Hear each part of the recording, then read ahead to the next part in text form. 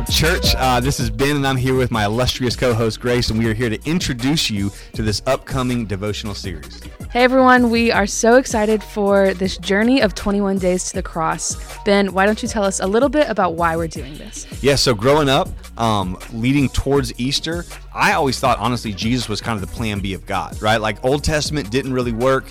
New Testament just drops in. And so because of that, I actually thought that there was kind of a different God of the Old Testament and the New Testament. And I don't think that I'm the only one who's thought about that. Mm-hmm. And so what we're trying to do is just help to create a sense of how does the old lead into the new? How does it create this kind of creative, cumulative effect that goes towards Jesus to prepare our hearts for Easter, but also help us to understand what in the world is this Old Testament and how do we understand it in light of the new?